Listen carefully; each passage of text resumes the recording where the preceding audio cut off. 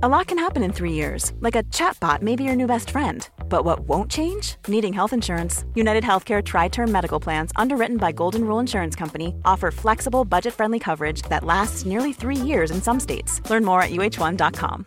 Millions of people have lost weight with personalized plans from Noom. Like Evan, who can't stand salads and still lost 50 pounds. Salads generally for most people are the easy button, right? For me, that wasn't an option. I never really was a salad guy. That's just not who I am. But Noom worked for me. Get your personalized plan today at Noom.com. Real Noom user compensated to provide their story.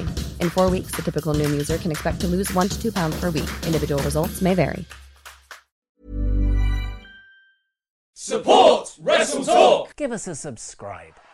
Making their way to the ring at a combined weight of undeniably sexy, hailing from London, the Wrestle Ramble Podcast! Hello and welcome to the Wrestle Ramble Podcast. I am Ollie Davis and I'm joined by Luke Owen. Hello, Swaff Nation, and a hello to you, Oliver Davis. How the devil are you? I'm good, but I'm back on the exercise train, and that has made me very achy. Yeah, you went to Fundamentals or whatever it was? No. Functional fitness. Okay. So the word is functional fitness, but they've capitalized the first 3 letters. To lie to you. Well, you know, I did. Yeah, Would you describe it as fun? Demanding. That's false advertising, then, isn't it?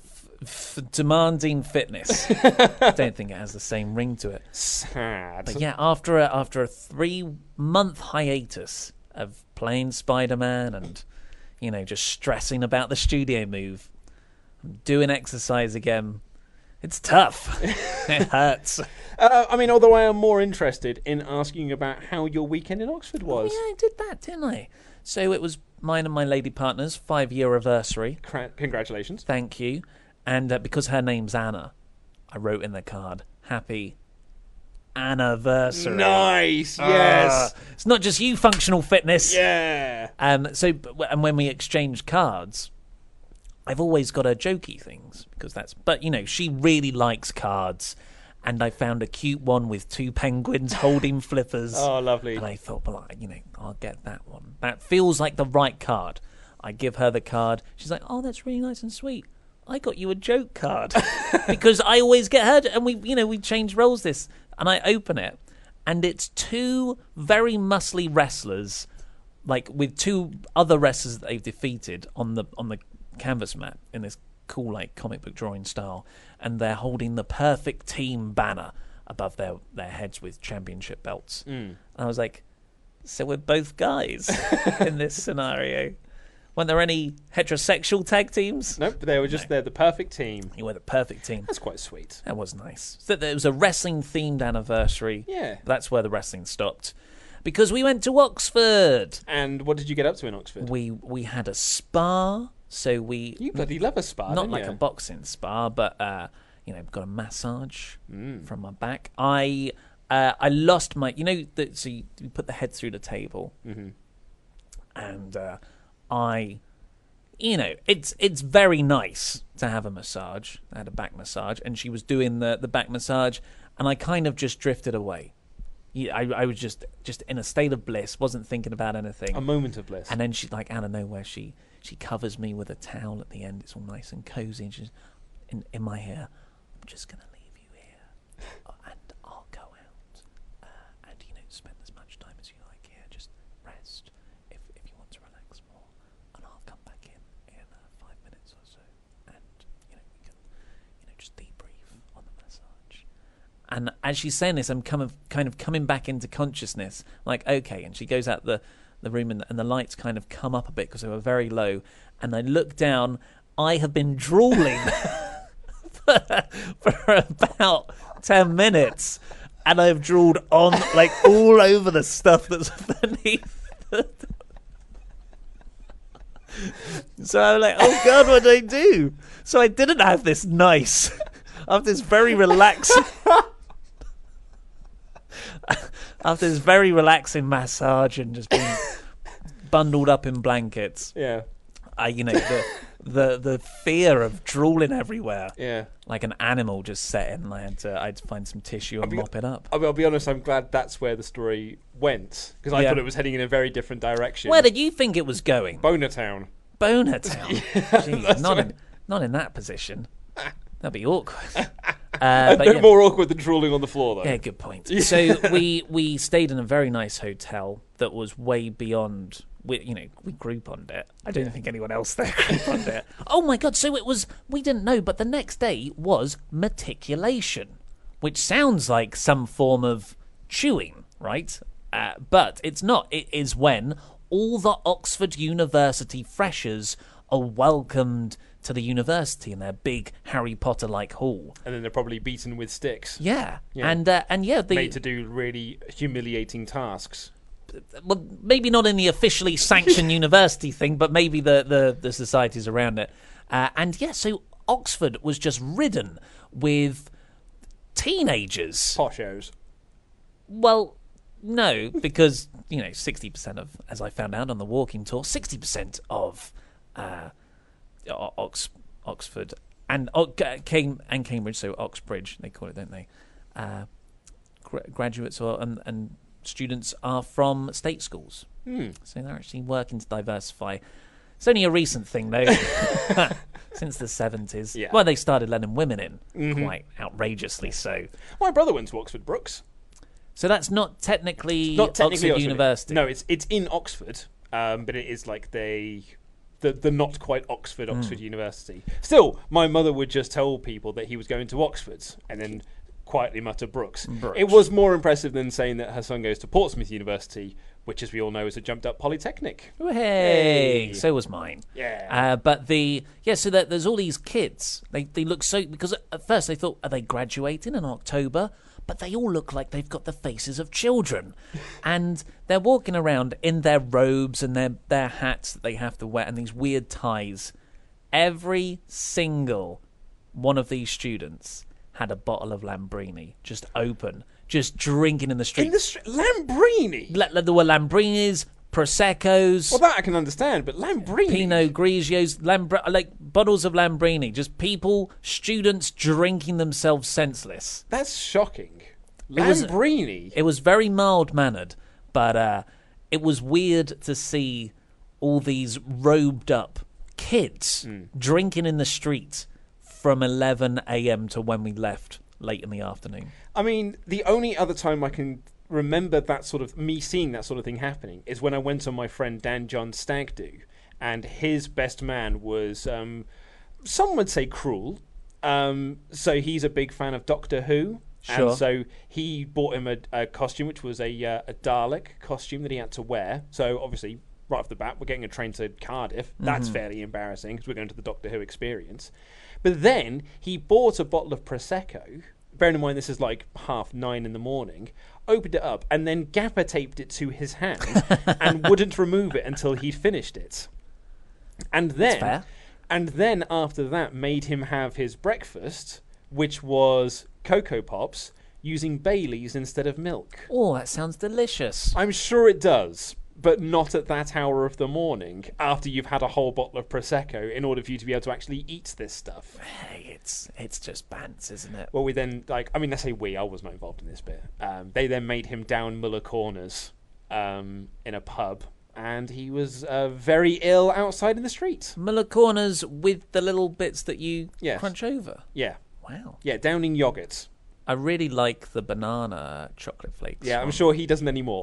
But yeah, that was we went on a tour of Oxford University's, so lots of different colleges make up Oxford University. Fascinating.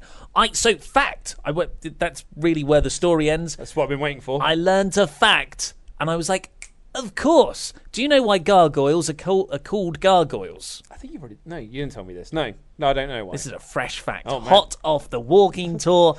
And it's because, so that there's all these beautiful gargoyles, Gothic gargoyles, on a lot of the churches and stuff. And they've got open mouths.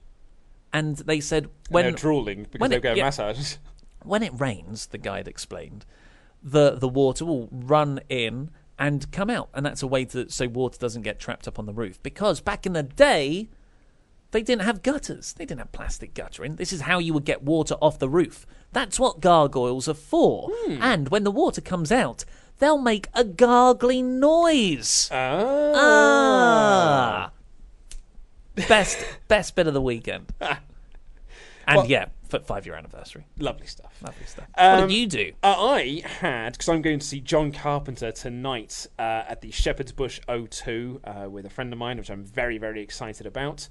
John Carpenter, for those unaware, he's a film writer and director, but he also composes the music for, not all of his films, because he didn't do the one for The Thing, but he's sort of since remastered it and done his own stamp on it. But he's going to be performing theme tunes from his films, as well as his 2 studio albums that he released, which are the Lost Themes 1 and 2, which are both excellent. It's very synth heavy. I would describe John Carpenter's music as his most famous one, of course, being Halloween. Yeah. So, the O2 Arena? No, it's not the O2 Arena because it's one in Shepherd's Bush. It'd be like the O2, and there'd be an sorry. academy. When you said O2, I just assumed Wembley. No, it'd be an academy show. Yeah, cool. But I'm really looking forward to that. So in order to get prepared for that, me, this friend, and one of our other friends, we got together and we watched. How many films did we watch in the end? 9. 9 John Carpenter films over the weekend. Nice. I can tell you which ones we watched, in fact, because I ranked them on Letterboxd, as you should all do. How about you reveal that after the show? Oh, I in like the it. outro? What a tease. Yes. Yeah. So we're going to be kicking off talking about Drew McIntyre's possible split from the Dogs of War. We just don't know. Anyway, here's the show. The main topic of today, which is how Raw ended in the main event. The Dogs of War of Braun Strowman, Dolph Ziggler and Drew McIntyre imploded. And Drew McIntyre was the one left standing tall. Tallest. He's. I think he might be a little bit taller than Strowman. And that's why he's getting a push. Of course. Well, Apollo Crews is getting a push. Hey, man. He's not as tall. 4'11", Apollo Crews. So interestingly, and I've noticed this, and I feel like it's partly my fault, which is probably a lot to be said about this channel. I don't think they're called the Dogs of War anymore, and I don't think they have been called the Dogs of War since that 1 week where they said they were called the Dogs of War. Because Braun Strowman on this show was like, we don't need a silly name. And I read when I was like, but I thought you had a silly name. No, they had a cool name. They had a silly unified Raw, where they all do Braun's thing together. Yes. But either way, I don't think they're called the Dogs of War anymore. And I believe it's just me, you, and Laurie that are still ringing that bell. Well, it takes a lot of typing to write out all the names. I still write them as DOW. Yeah. It's easier that way. And what are they called now then? They're not best is... Best for business. Dogs best for business. They're just called Braun Strowman, Dolph Ziggler, and Drew McIntyre. It's snappy. Yeah, it is. Well, let's go back to Mac Dolphman. Well, which is what I used to call them. Mac Dolphman is much better. So anyway, Mac Dolphman had a match with The Shield in the main event. Yes, that's right. You are watching this week's one, not last week's one or the Super Showdown review. This is this week's episode. I swear they had one before that as well, because it was hyped on Raw as the first Shield match. No, but I think it was McIndolph and Baron Corbin. AOP. It was AOP. And Baron Corbin. Whatever's happened, I feel like I've been getting this match every week since Hell in a Cell. And maybe even SummerSlam. No, you're thinking of Rude and Gable versus The Ascension in some form or another. Or Finn Balor and Jinder Mahal. I was going to say, or Balor and Mahal. Either way, anyway, we're getting off topic here. So this was the main event of the show. It was The Shield versus McDolphman, and they had a pretty decent little match. It was not a par on last week's one. Last week's one was very good. It was very, very good. But the key to it really sort of came at the end, where Drew accidentally hit Braun Strowman with the Claymore kick when he was aiming for, I believe, Roman. And Roman, like a dog, moved out the way. And he Claymored Strowman right out the ring. And then he literally went, "Damn it!" which made me laugh. And then at the end of the night, when they lost, Braun was very annoyed, and he gave Dolph Ziggler the big power slam. And just as he stood up to go, "Braun!" Drew Claymored him right in the face on purpose this time. And bearing in mind that Braun Strowman is legit 9 foot tall, he really had to get a good vertical leap to kick him. And he got a brilliant sound off that kick with a slap of the thigh. The Claymore, I think we're all in agreement, is an excellent finisher. Can be hit on anyone, looks awesome, and it's Drew McIntyre. Yes. I found out this morning, courtesy of Reddit, can't remember who said it, that was a mistake. He came up with this move as like kind of by accident. So he used to do the big boot. Yeah. But when he was in 3MB, his leather trousers were so tight, he couldn't get one leg up with the other leg still standing, so he had to throw himself into a big boot. I bet you that was revealed on Table for Three quite Probably. recently. Yeah. I did, but that sounds like a good episode to watch. See the bants between those three guys. Oh, I bet you it's full of bants. I bet Heath Slater's just there eating hot dogs. And Jinder Mahal, no carbs, just steak. Carnivore diet, him and Drew. They're probably running through their, championship accomplishments. Jinder Mahal was WWE champion for the better part of a year. Drew McIntyre was NXT champion. He's been a champion all over the world. And there's Heath Slater. I was the first SmackDown tag champ for a bit. And not a lot since then. He might have been a tag champ in Nexus as well. Hey, he has to, he's chosen he's chosen carbs. Yes. And I cannot fault anyone for choosing carbs. Absolutely not. I do it on a weekly basis. I had carbs before we came in here with a lovely bun and breaded halloumi. Well, deep fried halloumi. But anyway, this has been something that's been building for a while. It was built throughout this episode as well, even though the large focus of the show, as much of the last few weeks has been on Dean Ambrose as kind of a rogue element of the Shield. And you're telling this story of, throughout this night, we'll come onto it in the full review, of Dean and Seth butting heads a lot. And in the main event, there's a moment when they collide and Dean actually goes to put Seth in the dirty deeds position, which was never really, brothers fight sometimes, though, don't they? That's what they were playing it off as. Yeah. Hey, man, brothers fight all the time. And me and my brother we're always at each other's throats, always fighting. I think you and your brother are different kinds of brothers. What makes you say to that? one's forged in justice fighting. Hey, man, we play board games. Sometimes, you've got to unify in order to beat the game. Well, you've got this storyline, so that was almost a red herring to send you down one way, or that I fully expect that to pay off eventually when Dean Ambrose finally turns on his brothers. Or will he? Or will he, yeah. Or will it be Roman? Come on, Roman. So you've got the other side of the Dogs of War stuff happening, and throughout this show, Braun has been like, hey, if either of you guys screws this up, you're going to get these hands. And, more aimed at Dolph, because Dolph he's been the weak link that's been built up over the last few weeks. But I enjoyed this because you thought the Shield were going to break up, but really at the end of it, they might scuffle occasionally. They're brothers. That bond is thicker than the Dogs of War, whatever their name is, who are just brought together because they're dastardly heels. They're going to betray each other eventually anyway, and they were the ones to fall apart in the end. So it was a nice self-contained 2-month story, although the matchups were done to death. I did enjoy it, and hopefully this is the end of it. Oh, you say that, mate. I guarantee you they're all together again next week. What? Mac Dolphman? Yeah. No. And they'll probably have a promo, or Braun will come out and be like, Drew, get out here, you're going to get these hands. And then Drew comes out, and then Dolph plays the Peacekeeper, and they reunite together to beat up the Shield. And then they have another 6-man tag that night. Yeah. It's limbo. It's I'm stuck in purgatory. And not the game. I got the sense off of this, of the main event angle, that Dolph qualified for the World Cup to determine the best in the world. Mm-hmm. Make sure you get the full title in. Yep, so he's going to be preoccupied with that. Braun Strowman...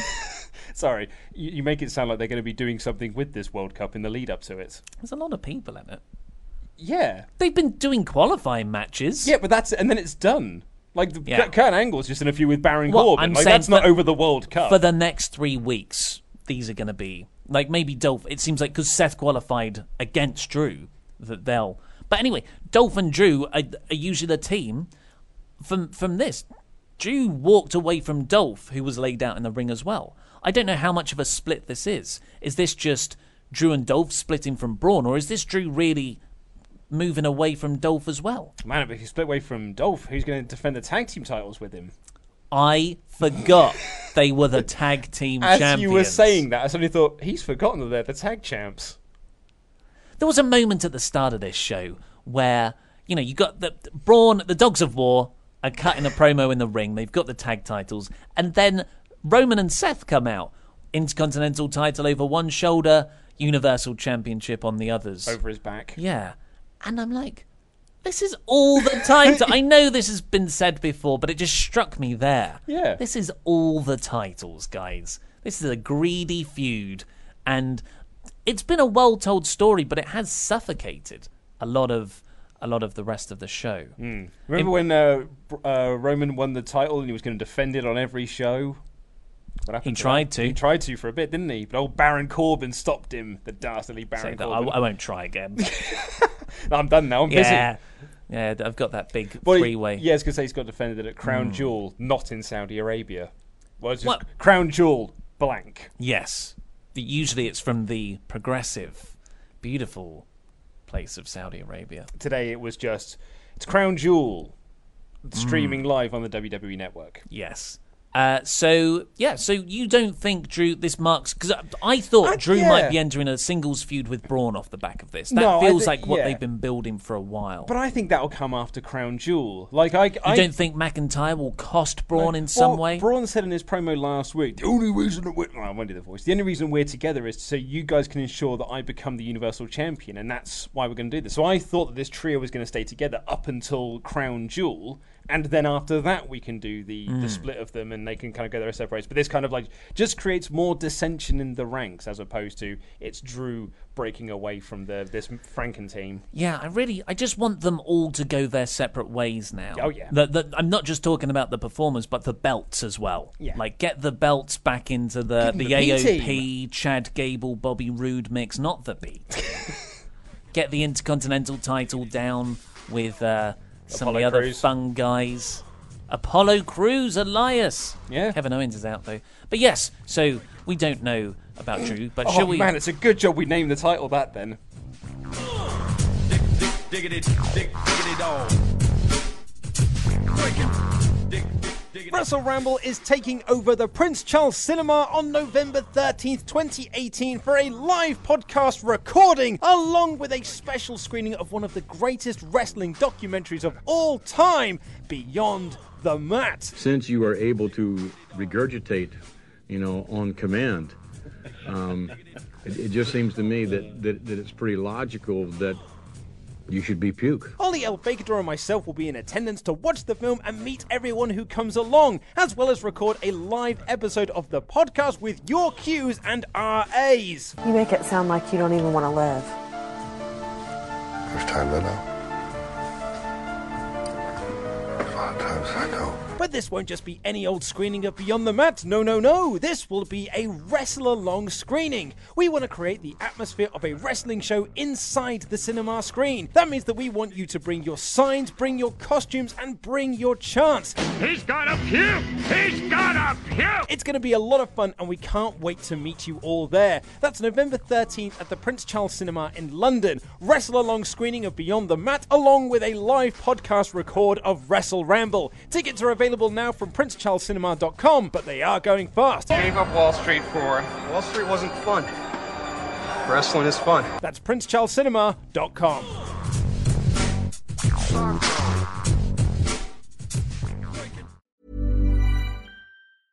Normally, being a little extra might be a bit much, but not when it comes to healthcare. That's why United Healthcare's Health Protector Guard fixed indemnity insurance plans, underwritten by Golden Rule Insurance Company, supplement your primary plan so you manage out-of-pocket costs. Learn more at uh1.com.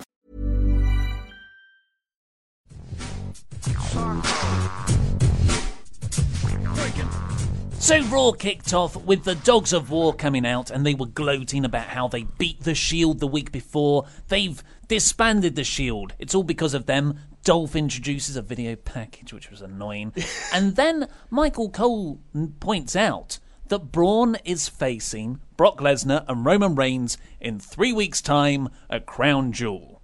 And that was the first, there was a bit of speculation about whether they would mention Crown Jewel at all because of all the political controversy around Saudi Arabia. A lot of people are calling for WWE to cancel the show there, and Yes, they mentioned it within the first 30 seconds. Yeah, it really was. I woke up this morning being like, I really wonder how they're going to handle this Crown Jewel situation. As you say, the first 30 seconds, Michael Cole's there, Crown Jewel in 3 weeks on the WWE Network. But obviously, they don't mention that it's in Saudi Arabia. So that was probably a smart play on WWE's part to not mention that's where it is. Because if you're a new viewer that's coming in, you might be like, oh, God, you're doing a show there. That seems a bit not progressive and not forward-thinking.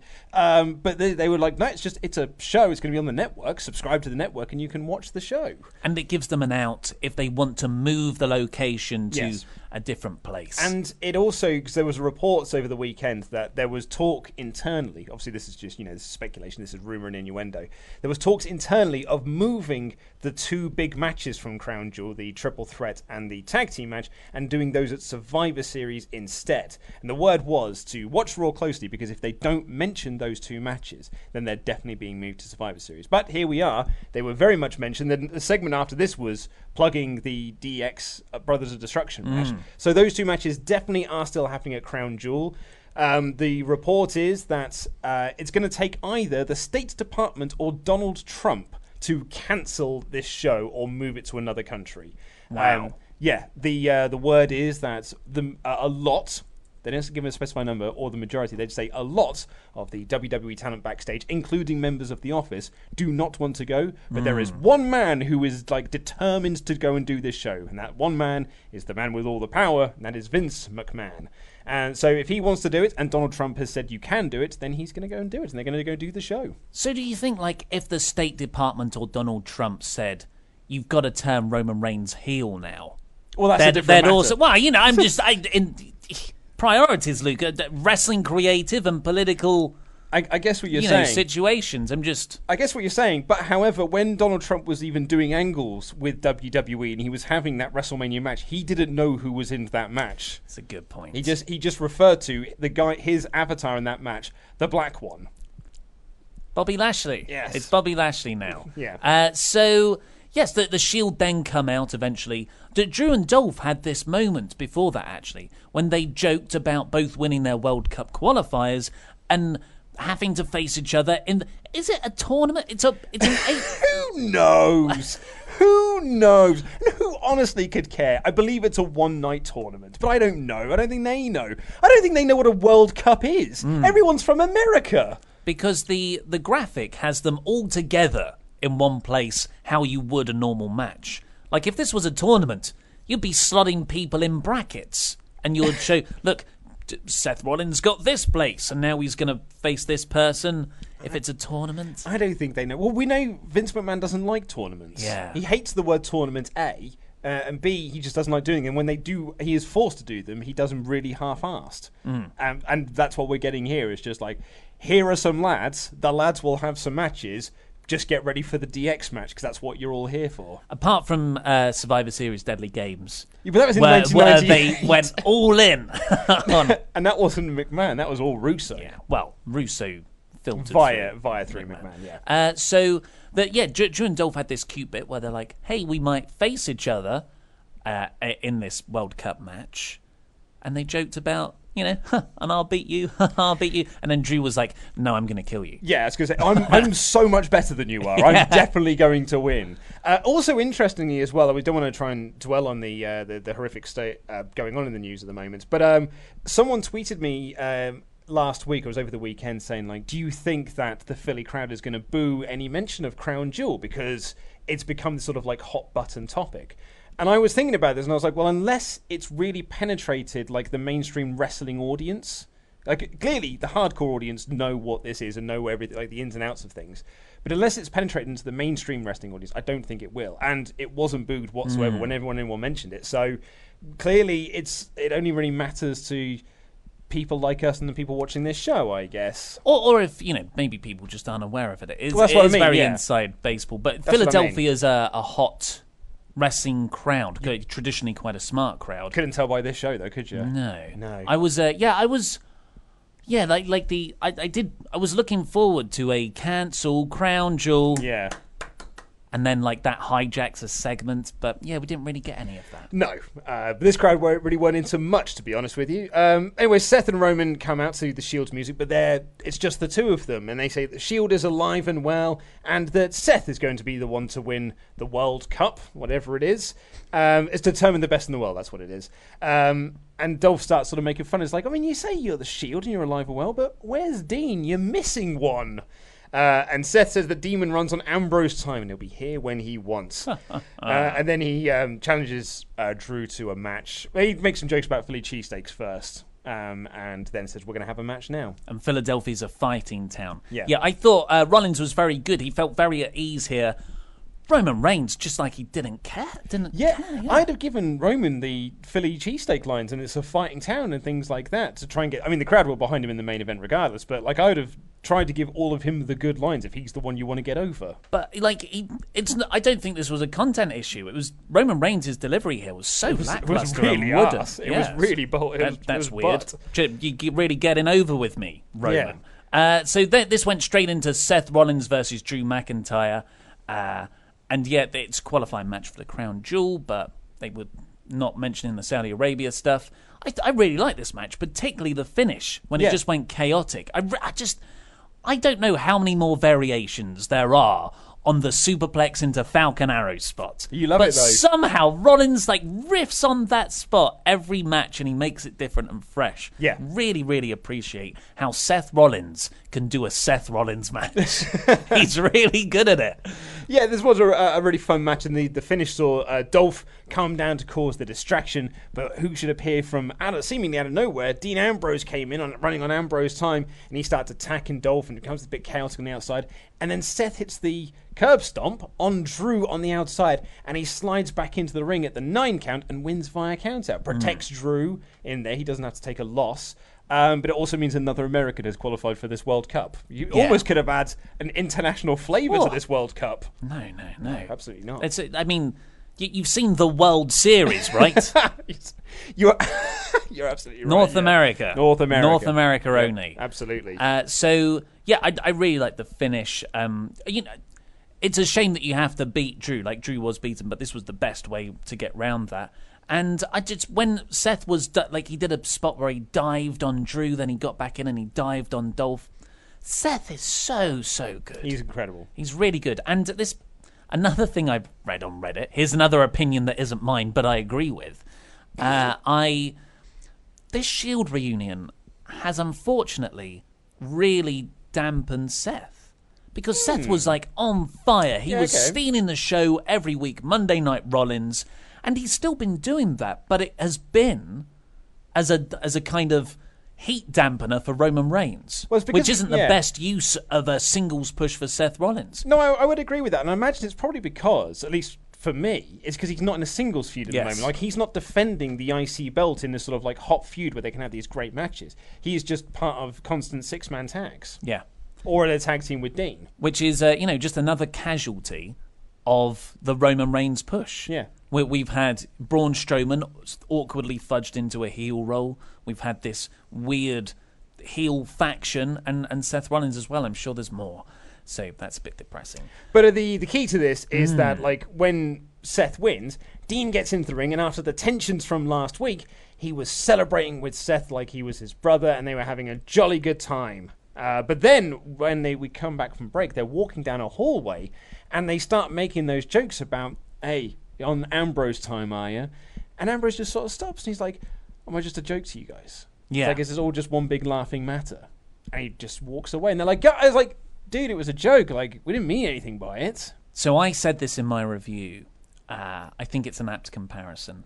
Joe Pesci in Goodfellas. He is, yeah. Do I amuse you? Am I a clown to you? I think, and the great thing about Dean, as the same with Pesci's character, I can't remember the character's name. It's Joe Pesci. He's called Joe Pesci. Is that you don't know if he's joking, and the slightest thing can send him off one way or the other. It's a real, if you were to share a room with this version of Dean Ambrose, I wouldn't be at ease.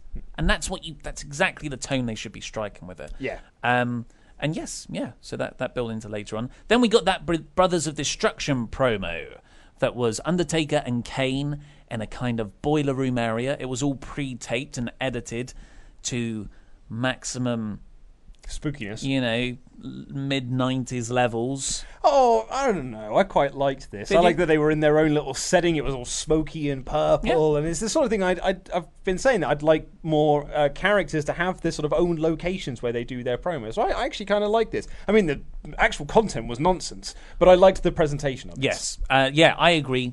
We're a big fan of making people's interviews and promos feel unique, which they definitely did. Unfortunately, it was... maybe I just don't like Kane promos. Oh, I've never liked a Kane promo. Eviscerate. Lots of clunky words. Vince McMahon writes my promos for me. Yeah. I'm not sure, and I love Kane. I think Kane's, he's one of the all-time greats, as Todd Phillips would say on SmackDown. But I'm not sure Kane has ever really had like a killer promo where you're like, oh, that's why Kane was given a microphone. That's why he does promos. Comedy.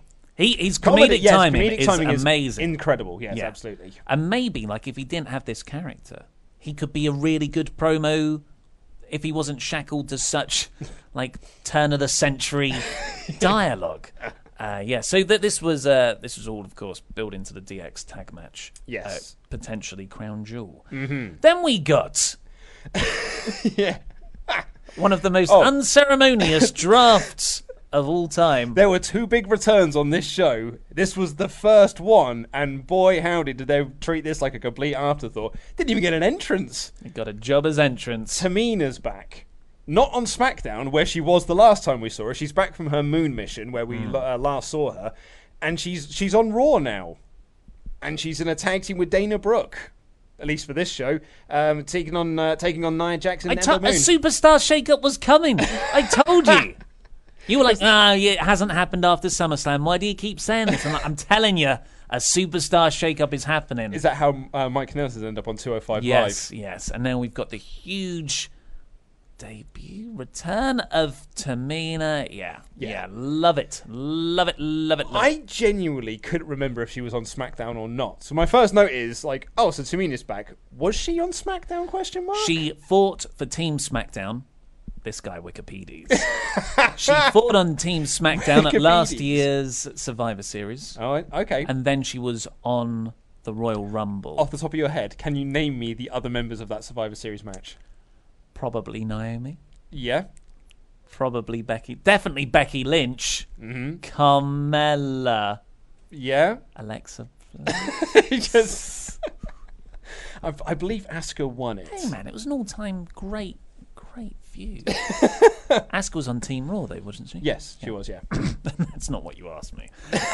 So, in her shocking switch defection, I called my Raw review SmackDown star defects to Raw. To peel back the curtain slightly, when I write my news, I look what I'm going to throw to at the end, and I always say to Willie, it's what's your news, or what's the title of your Raw review? And you went, prepare yourself. And you said, huge defection. No, I didn't say huge defection. Just said SmackDown star defects to Raw. Oh, dearie me. You are, I genuinely never, if you'd have given me a month of Sundays to come up with the title for this week's episode, I never would have thought that's what you'd have gone for. That's why I'm the pro. Built this channel on the back of titles like that. I think, hopefully, I have dealt with it in a way where people go, you got me. Anyway, this wasn't much of a match. They kind of built a nice bit between Nia Jax and Tamina, with Tamina eventually hitting the Samoan drop on Nia Jax, which was very nice. But then Ember Moon just hit the Eclipse out of nowhere on Dana Brooke and won, so really that spot built to Nout. But more importantly, I suppose, is they announced another match for Evolution, or Evolution, depending on your country of origin and how you speak. And I found this one to be fascinating, because you and I was kind of speaking about, pay-per-views in 2 weeks, they've only announced 4 matches at this point. Last week, they had 2 matches and that got turned into 1 match. They're really going to have to start adding some stuff to this card if they want A, people to buy tickets, or B, people to be interested in watching this show. And so they finally announced another match here. It's a battle royal to determine a number 1 contender at some point. So it's not you don't become the number 1 contender, you just earn a title shot at some point.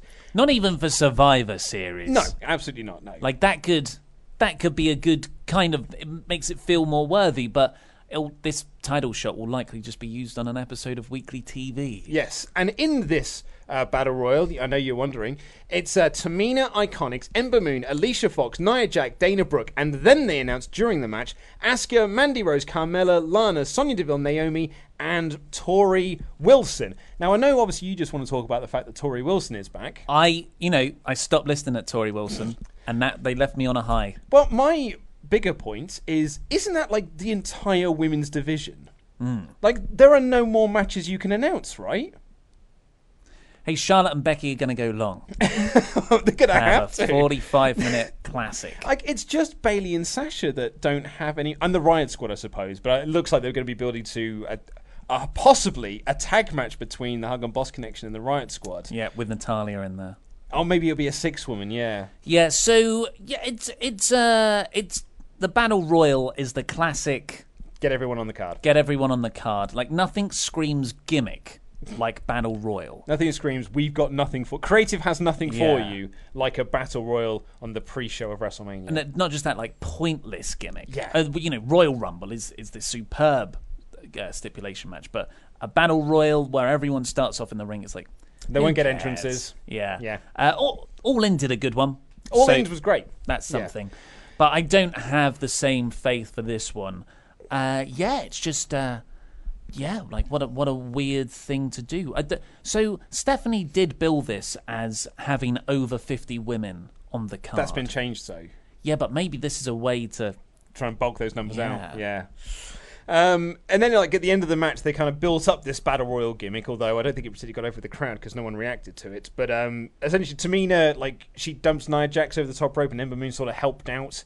And then Ember Moon tried to throw Tamina over the top rope, but that didn't really work out. And then Dana Brooke, of all people, the one who took the pinfall, got everyone out of the ring. So no one got over in this segment. A pointless, and it was so pointless and redundant, the commentators immediately moved on.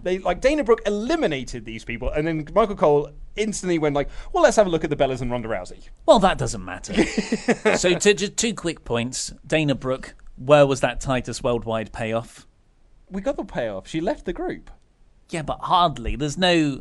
Like, they were building up with Titus trying to, I'm going to make you into a... Well, so's Apollo Crews. He's also left Titus Worldwide by the looks of it. But not mentioning that... Don't Pritchard me here. You know what I mean. And the other thing, I think they're building up a semi-losing streak for Nia. Because she felt a bit disgruntled. Which is a good way to start this, by having her win tonight. Yeah. Ember Moon won. And Nia Jax was kind of got the better of by Tamina. Nia Jax didn't look that happy and celebrating with Ember. Last week, Ember beat Nia. I feel like they might be going a way where Nia snaps back to heel turn. I was going to say there, she's the Big Show of the women's division. But that is honestly purely... in flip-flopping between heel and face. Yeah. You read in your own offence there. I did not intend that. Yeah. Yes, but speaking of, moving on, something actually important, Ronda Rousey and the Bellas had half a good segment. That's exactly my note. This segment was great by the end, but boy howdy was it toilet at the start. We've got a recap of the Bellas beating down Ronda from last week, and then Ronda doing an interview with TMZ, calling the Bellas do nothing bitches, which I'm guessing is a term. Yeah, sure. Yeah, I guess so, yeah. Do you want to take us through this? Yes, I thought the start of it was exceptionally odd. Yeah, so Ronda comes down to the ring and is kind of playing up the sad, why did you do this to me, Bellas? Was she, though? Because I actually rewound, because my first note here is like, she's like nearly crying in the ring. Right when she's walking out, she's all smiles. She's glad-handing with everyone, celebrating. The second she gets in the ring and puts the microphone on, then the sad face comes on, and she's like, well, I'm sad now. Yeah, well, I don't think you should joke about bipolar issues, Luke. It's quite mean. But yeah, she did flip-flop between emotions. And it wasn't consistent in the slightest. She comes down and she's like, yeah, why, Bella? Why did you turn on me last week? She's doing the crocodile tears thing when you just want her to come down and be like, get the... like she did at the end of this promo. Yeah. Get the heckins out here now because I want to kick your ass for what you did to me last week. Like, what? it's stupid because there was never a relationship to buy into. Like, if this was... You saw SummerSlam. If this was something that mattered, then this is fine, but it wasn't. Anyway, she starts to... the Bellas then come out, and they actually get some decent heat. I thought Nikki was pretty good here, actually. I thought Brie was actually really good as well. And there was a really weird line, and this actually kind of, like, you know, a lot of people go, well, why are the Bellas here? Why no one wants to see them? Nikki has a line here where she says, no one paid to see you, Ronda. They paid to see us. And the crowd erupted into cheers because they did pay to see the Bellas because they're draws to a mainstream audience.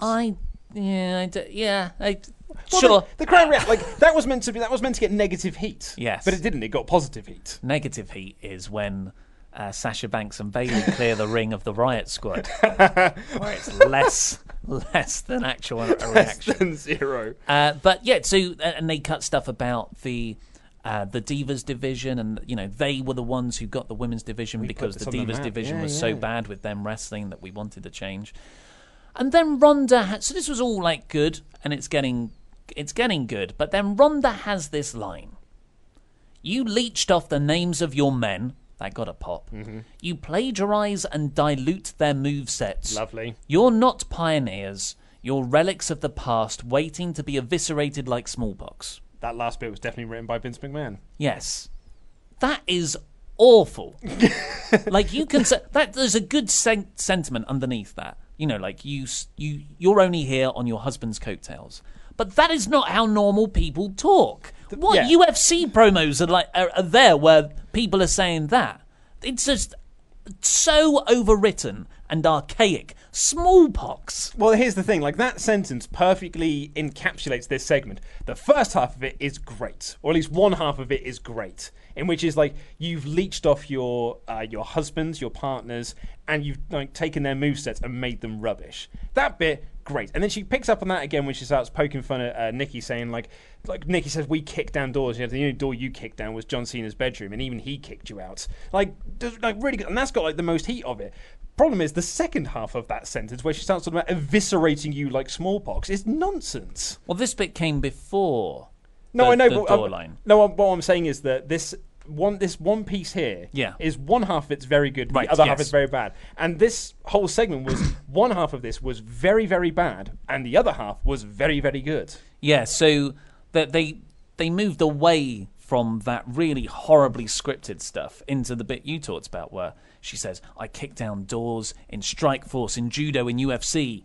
The only door you ever kicked down, Nikki, was John Cena's bedroom," and then he threw her back out of it. That was an awesome, awesome line. Yeah. And saved this entire segment. Yeah, it was really good, because a lot of Ronda's other stuff in there, where she's talking like, I thought we would be sister soldiers forever, and like I thought you were friends, and I thought when you like met me at WrestleMania, I thought, God, you're really cool, you're nice people. And I just thought to myself, I was like, cut all this out, cut this nonsense. Like this, if I'm looking at a script and I'm like, this segment's too long, that's the first bit I'm cutting out. Get rid of all that stuff. Just have the awesome lines there where it sounds like they actually hate each other and they want to have a fight, and get rid of all this friends BS. They've got 3 hours to fill. They do not have a stage where they're like, we need to trim this down. we need to lengthen this out. Yeah. Can you go out there and do 20 minutes? We've only got 5 minutes worth of material, but make it 20 if you can. Yeah, they probably had a really great, succinct, killer promo, and they're like, no, we're about 15 minutes short. Yep. Vince's like, hey, give me that script. Eviscerate. Eviscerate. Smallpox. Sorry, this is Ronda's segment, not Kane's. Smallpox. Smallpox relevant, right? So the Bellas run off after this eventually because they send down security, and Ronda beats up some security. Yeah. And Ronda looked great at the end of this segment, and her actual, like, when she's fired up at the end of it, she seemed to like forget her lines, and quite easy to forget your lines when you're given garbage dialogue like that. But when she was on point, this was a really good segment. But when it did fall apart every now and again, it was a mixed bag. Yeah. Then we got Kurt Angle backstage in a Hawaiian shirt and a sort of, what do you call that, a Panama hat, I believe? Yeah. And so he's Vacation Kurt. Yeah. I want that action figure variant. If that's not on Mattel. WWE 2K19 a DLC character, then I don't know what to tell you. I want that. Like, Kurt has really gone to town since his return on different skins. So you've got Shield Kurt, you've got GM Kurt, Conquistador Kurt, and now Vacation Kurt. I like it. Yeah. So he said that he's on vacation and he feels great for this vacation. You really should thank Stephanie for it. He's talking with Rude and Gable, who then just walk away because No Way Jose appears. Apparently he's been on Main Event. Didn't know it was a show. And he dances for a bit. And then he walks away. And then Baron Corbin walks up. This is one segment. Then Baron Corbin walks up and says that, hey, when was the last time you had a singles match, Kurt? I think you needed some practice. I'm going to book you in a match tonight, and you're going to face AOP in a handicap match. And Kurt's like, well, I didn't bring my gear. Setting up. Yep. So the stupid cameos aside, like what? It's not even get into trying to unpack what Jose does. Well, I think backstage. To go back to your earlier point, the script runs short. We need to Yes. extend out this segment by another 30 seconds. Is No Way Jose around? Can we get a couple of the crew members together to do a bit of dancing? That'll extend probably out this right. segment. That aside, I'm enjoying this, Kurt. I enjoyed him a lot last week. I enjoyed his just goofy vacation Kurt this week. Goofy Kurt is a great level of Kurt. Like he's one person who, if you're going to do goofy comedy with, it's perfectly suited to it. Absolutely. And then we got a Susan G. Komen bit. Then we got Dolph Ziggler versus Dean Ambrose for the World Cup qualifiers to determine the best in the world. Drew comes down to interfere near the end of this match. It was like Dean's return initially, I really enjoyed, but now, like in-ring wise, but I just felt like this wasn't as... The crowd were not into this at all. They were shockingly quiet. The match wasn't that engaging. No, though. not really. And it was really odd. And then Drew came down to attack, and Seth tries to help out, kind of takes out Drew, but in the process he kind of like picks Dean up to throw Dean back into the ring. And Dean sort of pushes him down, and that leads to him getting the super kick and from Dolph and losing. That's amazed how little heat it had, really. Yeah, but then afterwards, Seth and Dean have a bit of a shoving match in the ring. Dean walks off up the ramp. Seth's like, no, you know what? I've had enough of this. Yeah. And he storms after him. They start having an argument on the stage. Roman comes out to booze. He was also booed whenever he spoke at the start as well. So boo Roman, but not the crown jewel. Great job, Philadelphia. And priorities.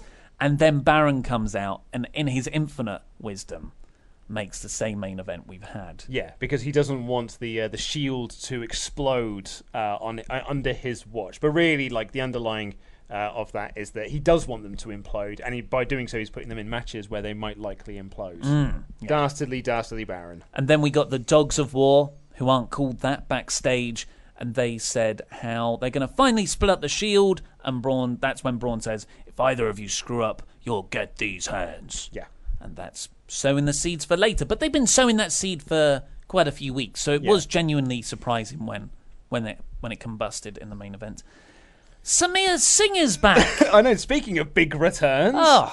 Samir Singh is back. Barely shown on camera. Corey Graves, the only reason I know he was there is because Corey Graves wouldn't shut up about it. Yeah. But this was, I couldn't believe this happened, Finn Balor versus Jinder Mahal. And Michael Cole said, and I quote, this is quite the rivalry. It bloody well isn't, Cole. It bloody well isn't. Balor won. It's a series of matches, not a rivalry. Yeah, and Samir Singh is back and he's at ringside. So he got into that incredible shape so that he could not have an actual return and just be at ringside for this not rivalry. That should be at least a WWE Championship run. I was just surprised that it was not your thumbnail for the big returns. Yeah, exactly. Thanks. Well, I did that one last week with Kurt. One I thought it was just Samir Singh in particular. Just the silhouette, the question mark. Nice. Huge WWE return. I think Defection just has a more. But it does look like Finn is getting into a rivalry. His first of the year, I think. Yeah. Well, he had the Miz. You mean post WrestleMania? Yeah, the wrestling. But I'm not sure you can really call that a feud. It was Rollins and Miz over the Intercontinental title. That was a great feud. That was a good match. I'm not sure I would call it a great feud. No, Rollins and Balor kept on trying to one-up each other. Oh, that was good. Yeah. God, that was a feud. I've forgotten all about that. So in the celebration, after a remarkably short match with a coup de grace for the win, Bobby Lashley comes out with Lio Rush because he's got a match next, interrupting Finn Balor's celebration. And it's just Lashley posing in different corners of the ring to show how physically impressive he is. Yeah. And Lio Rush just going, he smells good, or he smells like money. He looks like money, he smells like money, he is money. He tastes like money, he said at one point. Ooh, I want misses. to get into that. Yeah, and they sort of put over that he injured Owens last week and that he's going to be getting knee surgery and he'll be out for a little while. And like Leo's there asking, hey, Finn Balor, do you want to look like this guy? And I was like, have you seen Finn Balor's abs? Like, he does look like that guy. Well, I mean, there are other obvious differences between Balor and Bobby. Yeah, he's got hair. Bobby's Bobby's taller. Yeah. Those are the only two. Pretty much. So, yeah, I thought this was really good. And it builds on last week, where Bobby and Lio interrupted that Balor and Bayley segment backstage. Oh, I forgot about that. I thought this was really out of the blue, but you're right. They did set it up last week. So good job, WWE. And I have no qualms with a mixed tag match between Balor and Bayley and Rush and Bobby. Well, no, because Bayley's now off with her best friend again, so that kind of removes Bayley from this situation. So that feud now, quite the rivalry that Michael Cole was talking about with Jinder Mahal, is done with. Yeah, so, and then Bobby Lashley beat Tyler Breeze very, very quickly. Like, Breeze got a little bit, but it was only like a false hope spot. But Lashley always had this under control. And Rush is really good on the outside, just hyping up Bobby. Yep. And, if we do condemn Vince a lot for the stuff he does on this show, but when he gets it right, we've got to say well done to him as well, because by all accounts, that is Vince feeding the lines to Rush. Yeah. Throughout. Even Corey is annoyed by Rush as the heel commentator. It was surprising, really. Yeah. I thought this was good stuff. Yeah. And I wouldn't mind a heel Lashley versus babyface Balor feud at all. No, absolutely not. Sorry, I was getting some tweets up before the next segments. Because okay, I think because this was woeful. Trish Stratus and Lita come down to the ring. They speak some words like awkward mums. And then Mickey James and Alexa Bliss come out. They do some unfunny impressions, but not even unfunny in a fun Iconics heel way. Just I want to stop watching this. And then Lita and Trish do a practice thing, which I found out is a reference to a 2002 sports interview with someone called Iverson. Alan Iverson. So I woke up this morning and I get tweets from people who watch the show and they're like watching it live and they kind of send me their thoughts as it's going on. So I watch the show and then I go through and see messages that people have sent me.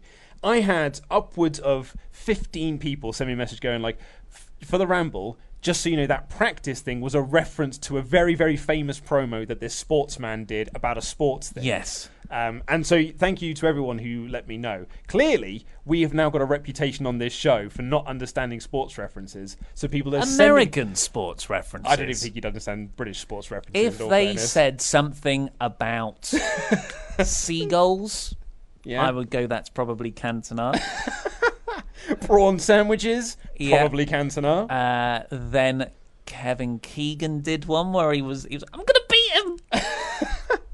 Gary Neville going, ooh. Yeah. So, yeah.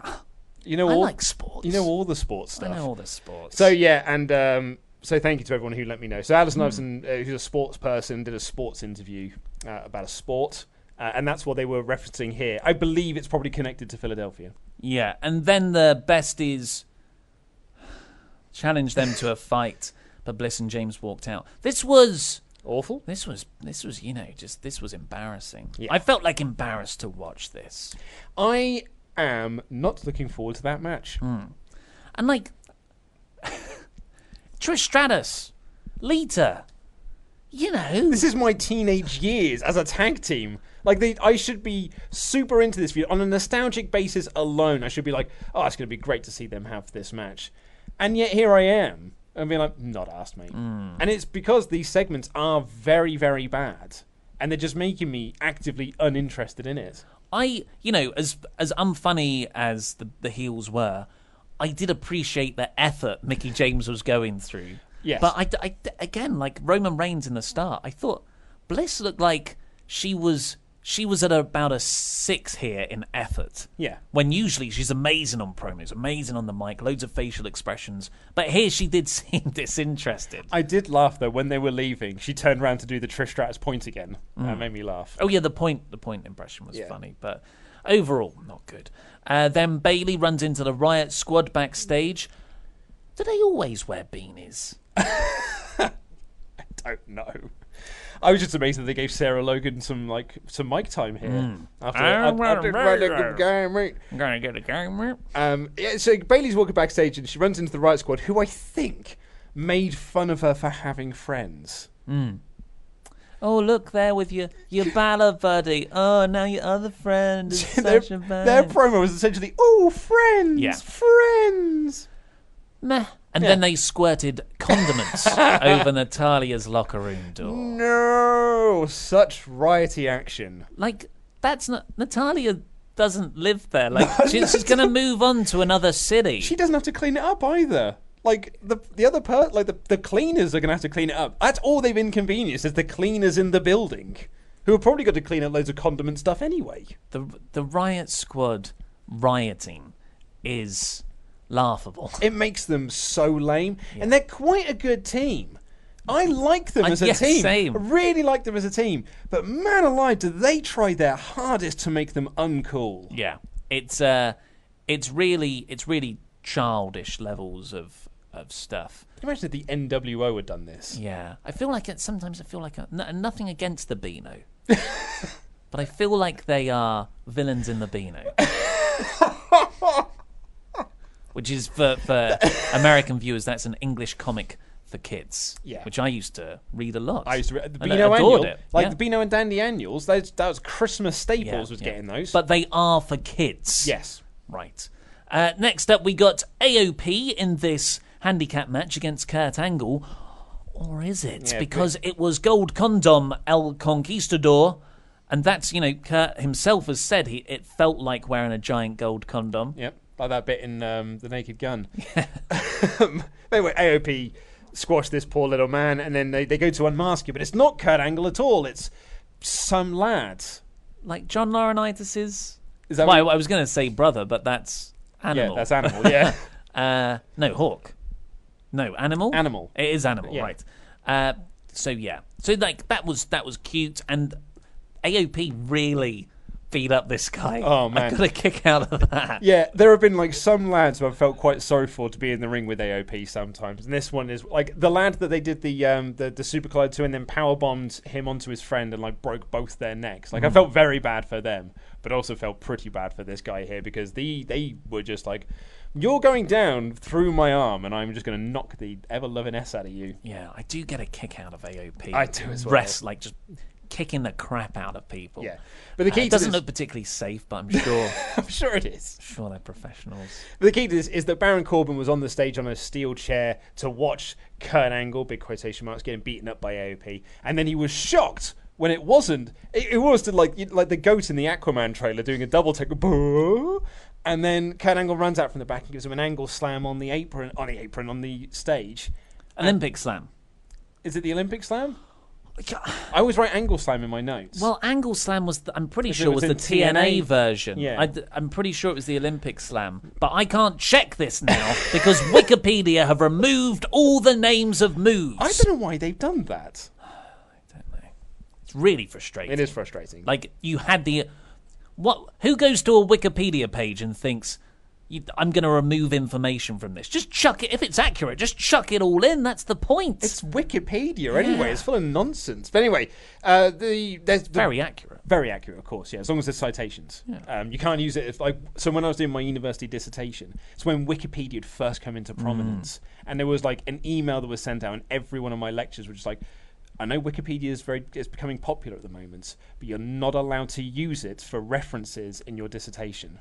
You can use it to find references, though. Well, that's what we always argue. Yeah. But they would they just try to actively discourage you. They could never say go to Wikipedia and find a reference because they can't tell you to go to Wikipedia. Well, for an academic text, you shouldn't be able to reference that because it's just a conduit No, for but other. No, I know, but to even go to there to find other references. Oh, weird. Because they were just worried that they had told a student to go to Wikipedia to get information. It's new. It's scary. It was new and scary. So after that, and that was a fun Kurt thing as well. We got Natalia taking on Ruby Riott. That's the payoff to the mustard incident. And she comes out and she goes, "Oh, but I've got friends. Here's Bailey, who you bullied the night before, like earlier in the night." And I genuinely was caught surprised by this because I thought, oh, I wonder who the other person's going to be. I mean, Tamina's already been used. Could be Rhonda. Yeah, because that would make sense. And Natalia did put over, well, I've got another friend because that's what this division is all about. It's not about fighting for the championship. It's about having long-lasting friendships with people. Sasha Banks. Speaking of best friends, the Hug and Boss connection are back together again. The most mysterious injury of 2018. Nothing was ever said. Nothing was ever announced on TV. Nothing was ever really revealed about it. She was just out for a little bit. Yeah. And now she's back. Yeah, I mean, the closest anyone got to nailing it down, I think Pro Wrestling Sheet says it was some kind of back injury, and she just asked for some time off to recover. But yeah, other places have said it was more of like a mental fatigue thing. She just needed a break. I don't know. She didn't look like happy. I didn't get the impression that she was happy to be there. You know what? Roman Reigns wasn't into it. Bliss wasn't into it. I didn't think Sasha was into it on her return. Like, obviously they were professional and they were like, hey, I'm here. But, you know, that you can kind of tell when people are putting things on. Mm-hmm. Crown Jewel. Could be, man. Could be. Like, they are working for a company that is... I mean, let's not get into it. We don't want to open up the political can of worms. Maybe they are. Maybe there is actually some real there could be, moral conflict going on. And I'm sure there is. Why wouldn't there be? Absolutely. But that does come out. It's very hard to suppress that from coming out in the performances. Yeah. This wasn't really much of a match. Natty got in the sharpshooter, but Sarah Logan ran in for the DQ. And then the babyfaces cleaned house. Yeah, I'm guessing maybe a 6-man tag for Evolution. 6-person tag. Sorry. And yeah, there was no reaction to this. Absolutely none whatsoever. Not much for Sasha's return. Definitely none for the finish. Like, it was quiet. Third hour of Raw, quiet. Yeah. And Banks was wearing her Wonder Woman outfit. Well, yeah, she's got to get it. You can't just wear it for the Royal Rumble. It's got to get some use. She spent money on that. Yeah, I guess so. But she just deploys it at weird times. Like, it's not. I thought that would be a big time, Big 4 pay-per-view outfit. Yeah, but it's But now it's like, no, it's Tuesday. I'm just going to wear it around the house. Elias was next. He's backstage and he throws like a tray of plectrums into a stagehand's face. That was funny. It was a skit on M&M's. Oh, because he wanted the green plectrum. Yes. Right. And then he's in the ring doing his usual weekly gig thing. And weirdly, he's doing his, everybody knows what WWE stands for, even John Cena. And I know they had the match 2 weeks ago, but that's not usual for WWE to kind of back reference. Maybe Elias is hoping that he can get into the World Cup and face off against John Cena at Crown Jewel. Maybe, because there's that Elias-Cena feud that's never really been delivered upon from Raw 25. What do you think Super Showdown was? Did he pin Elias there? Yeah. I can't remember. I don't care. the hair. I was just looking at hair. Anyway, he does some local sports team heat. Please get in touch and tell us what that all means. I've got it. Someone tweeted me. Hold on. This is from Kenny Jones. Luke, just in case this is our hockey team's new mascot in Philly that Elias brought up on Raw. I saw this. This is hideous. Yeah, Gritty, I believe his name is. So that's what Elias said everyone looked like. Yeah, it's kind of like a Laurie's beard, but that's all the person is made out of. Well, I mean, it looks like the Honey Monster. Yes. But in hockey gear, which makes it really unoriginal. Because someone has just looked at the Honey Monster and like, put a jersey on him. It's scary to look at. I'm not going to lie. It's not appealing. But they do that, and then Apollo Crews of all people comes out. His music hit. I didn't know who it was. Yeah, so with no Titus, with no sexy secretary Dana Brooke or statistician, whatever she was, it was just Apollo, and he comes down into the ring, and I can't remember what he said, but he said he cut a joke about Elias, and then he said, "I'm not that funny." His promo promo where Senshi was like, I know I can't play guitar, I can't do jokes. I'm like, what? Your gimmick is you're not talented. Yeah. Like, you don't have a talent. But I can wrestle. And you're like, well, that's good. That's helped so many people out in the WWE that you can wrestle really well, but not have any other things to back that up. There's so many people that have got to that tippity top level by being a great wrestler with no personality. Yeah, they smash through it. And when you use that as part of your gimmick, but you don't have a personality, like Tony, just strap a rocket to him. All the way to the top, baby. And then he press slams Elias with, a terrific show of strength. I mean, I've written here, I guess he's the new babyface Bobby Lashley. Yeah. Like, Vince almost looked at this show and was like, we haven't got a Bobby Lashley babyface anymore. Get me that other one. The Bobby we put in the wash. The smaller Bobby. Get me him. He kept him. It was like a delayed press. He kept Elias up there for an impressive amount of time. And this would be exciting. I did get into Apollo briefly for a week earlier this year when he had a good hot tag, but he always botches stuff. Well, at least, he was fine. He's never really got it, even in NXT. Like, he's never really connected with me personally. I know he's got a huge following from his Uhaa Nation days on the Indies. And he's very athletically gifted, but he's just a smile at the moment. I don't see what's there beyond like a lower mid-card act.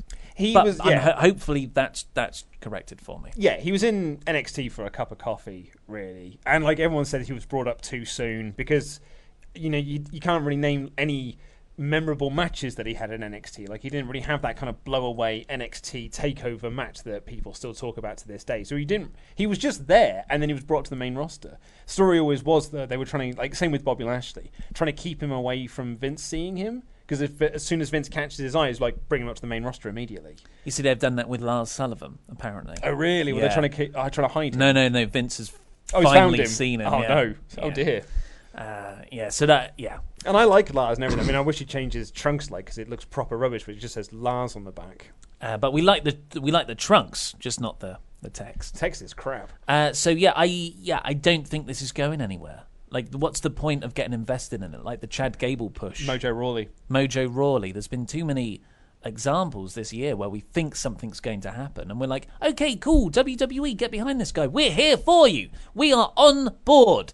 And then they drop it. They just drop it out of nowhere. Yeah. So what's the track record that we can get invested in? And the main event was the Dogs of War, who aren't called that, versus the Shield. And we'll talk about the Dean Ambrose side of this. Oh, yeah, it's a good shout. Let's do that. Because we've covered the Drew side of it, where the Dogs of War combusted. But yeah, it was a fine match, and Ziggler pushes Rollins into Dean. Dean had a pinfall on Drew after a Dirty Deeds, and that's where they argue. And Dean goes for that Dirty Deeds on Seth, but that's broken up. But by the end, they're all hugging. So yeah, but it was like there was still that, because Dean snapped in this match. As you said, he tried to hit Dirty Deeds on Seth, and they got into a shoving match and everything like that, and that almost caused their downfall.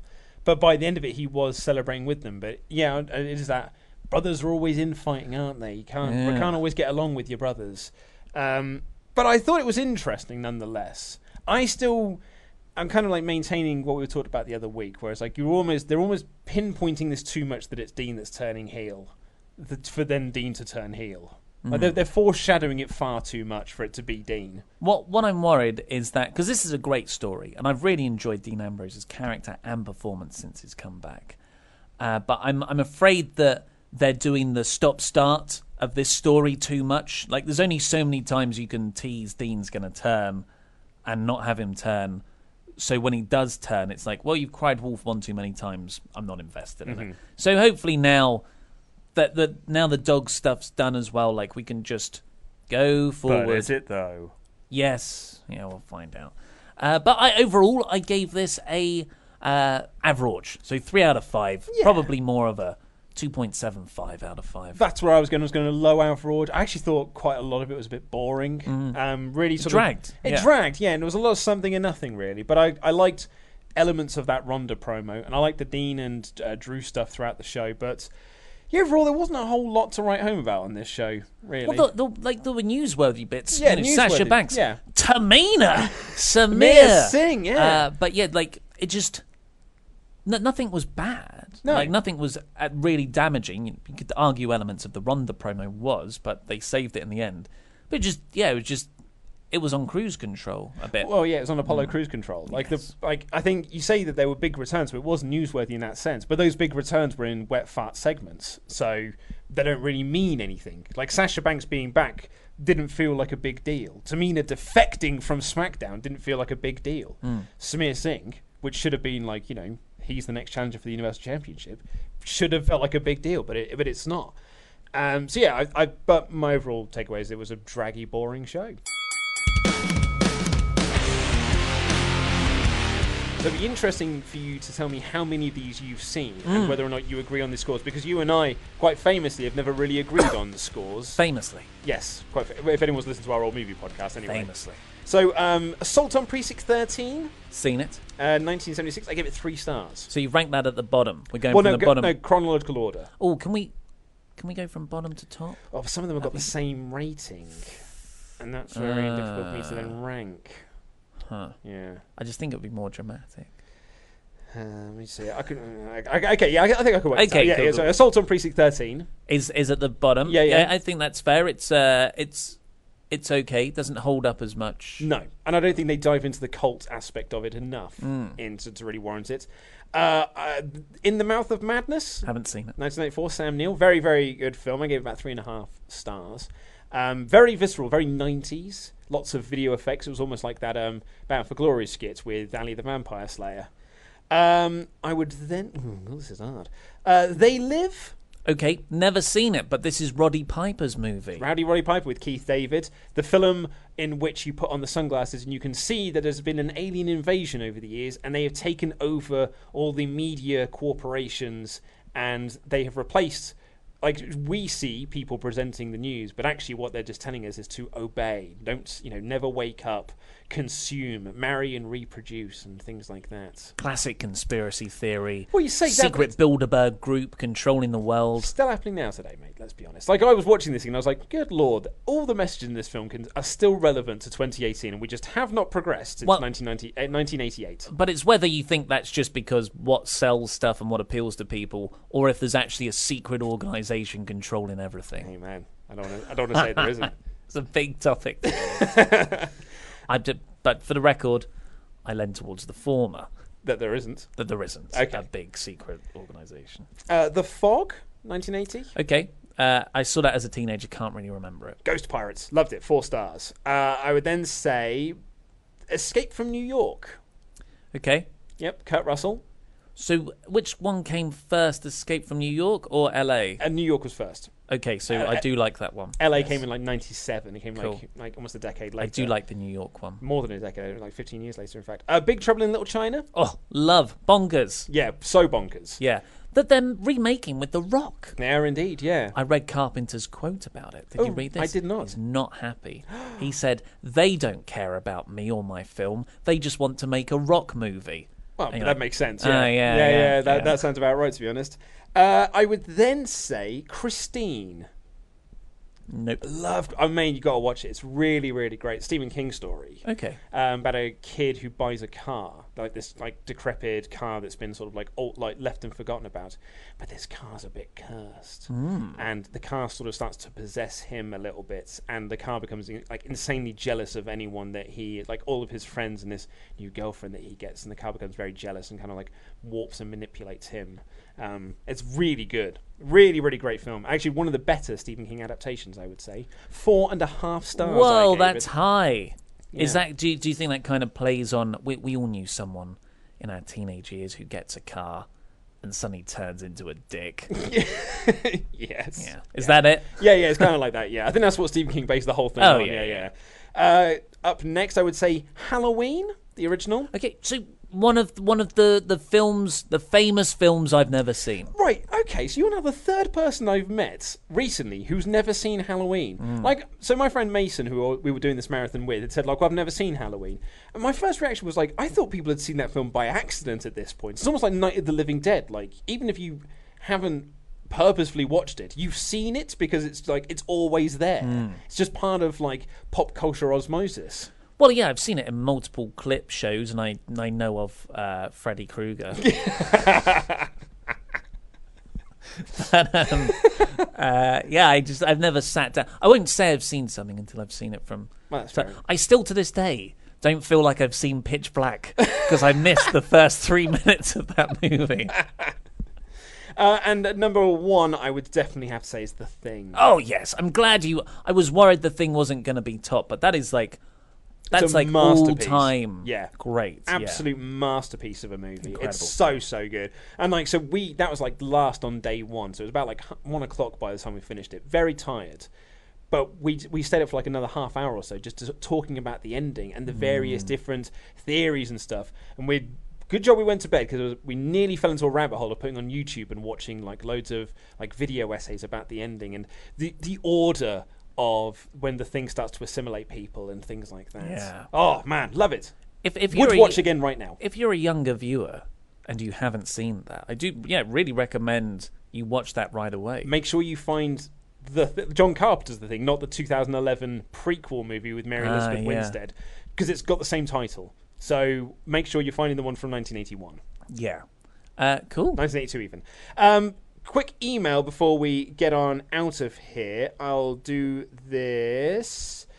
Jumping the Smark Rusev, hey. Hi, Luke and Ollie, brackets, not Laurie. So I went to an MSG house show. MSG is a direct 40-minute train from my house, around post-WrestleMania 33 when Balor had just returned. Nothing too notable happened at the show itself, but afterwards was fun. I was going to go somewhere, so I hailed a taxi. The driver pulled up and told me that he accidentally left the open light on and there was someone in the car. Ooh. I then heard a man with an Irish accent laugh and say, "I'm getting out here anyway." I didn't do the accent.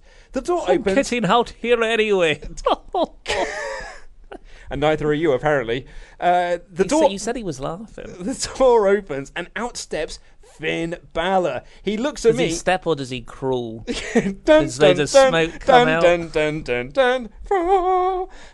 Out steps Finn Balor. He looks at me in my Balor Club t-shirt and says, "Nice shirt." Oh. He flashes me a too sweet and he leaves. Honestly, the coolest thing that's ever happened to me is from Jumping the Smark. He always sends us some very good emails. That's awesome. That's an awesome story. That is an awesome story. Imagine if he was like, "Hey mate, just get in." Yeah. And we'll share this. We'll Uber pool this because, I do have to cover my own travel costs. Yes. And any help is appreciated. Then you can ride in a cab with Finn Balor. I want to give a shout out to Daniel Perry as well, who sent in a Wrestle Talk Get Better 5K training plan. Interesting. In order to help me get to that, so I can constantly run it and not walk for it. you? Yes. No, I mean, you don't need it, obviously, because it's... No, I thought it was his 5K training plan for him. It is his 5K, but he's like, hey, you want to be able to do a 5K while running and not doing the walking bit. So thank you very much for sending that across. It's very, very nice of you. But are you going to do another one this Saturday? We are doing one this Saturday, yes, because we're going to a birthday party in the evening. It's a Great Gatsby-themed masquerade party above a pub. And unfortunately, I don't know where my tux is, so I'm just going to have to wear my old regular suit. You own a tux? I do own a tux, yes. I got one for my parents' 40th wedding anniversary. I got a tux for that. And I bought it as well. I didn't even rent it.